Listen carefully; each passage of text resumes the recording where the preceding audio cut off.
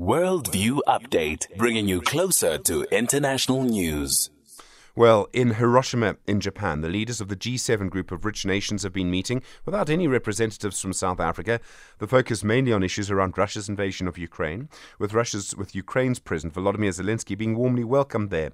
Russia used to belong to what was called the G8 group of countries, but was expelled when it annexed Crimea from Ukraine in 2014. Roland Henwood is a political scientist and commentator at the University of Pretoria. Roland, good morning. Good morning, Stephen. This meeting is supposed to talk about the global economy, but it seems it's really all about Russia, Ukraine and Zelensky. Yes, I think these have become intertwined in such a way that, and also the Ukrainian conflict is probably more uppermost in the mind of especially European countries. And then with Zelensky attending in person, it probably is bound to in a sense, change direction to focus more directly on what's going on in the context of Ukraine. Is this a sort of moment for rich countries to show their support for Ukraine, or maybe more accurately, their opposition to Russia? Yes, I think so.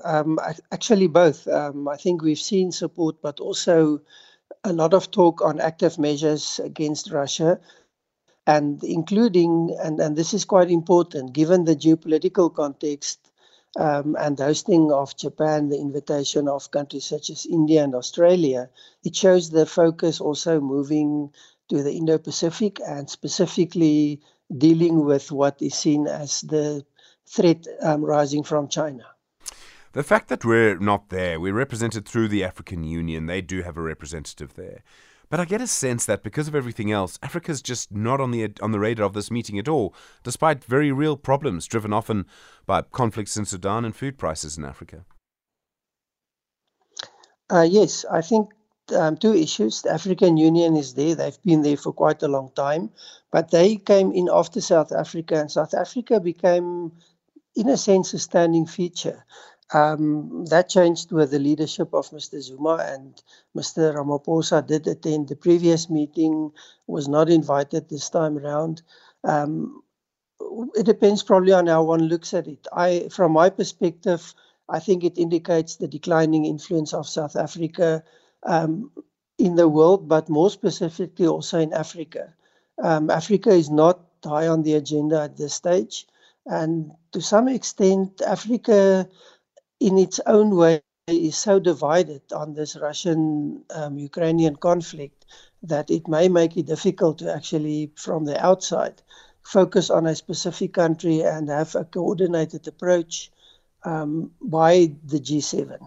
When you have all of these leaders in one room, so they are the leaders of the world's biggest economies, and if you look at food prices, inflation, the price of oil, all of it, the difficulties that's creating, it's creating a massive squeeze for billions of people around the world. Is there anything these political leaders can really do about that? It seems their options are quite limited. At this stage, the options are limited. One of the underlying issues, of course, is this is still a fallout of the COVID restrictions that applied, but then definitely also driven quite a lot by the Russian invasion of Ukraine, and that had a huge impact. So until this is settled, we're going to see these problems, probably without going too much into economics. It's not my field. But the fact that you have in Europe the makings of what one probably can describe as underlying economic activity is a war economy, we're going to see problems persist for quite some time. And that means that as people get poorer, particularly when it comes to food prices here and in the rich world, people grow more and more unhappy, and that has consequences all of its own. Yes, and then you see the disparities. I mean, South Africa's inflation problem seems to be much more persistent. Food price inflation is declining in the rest of the world. It's increasing in South Africa. So there are these disparities also. Not all, of course, related to the Ukraine-Russian issue or what happens globally.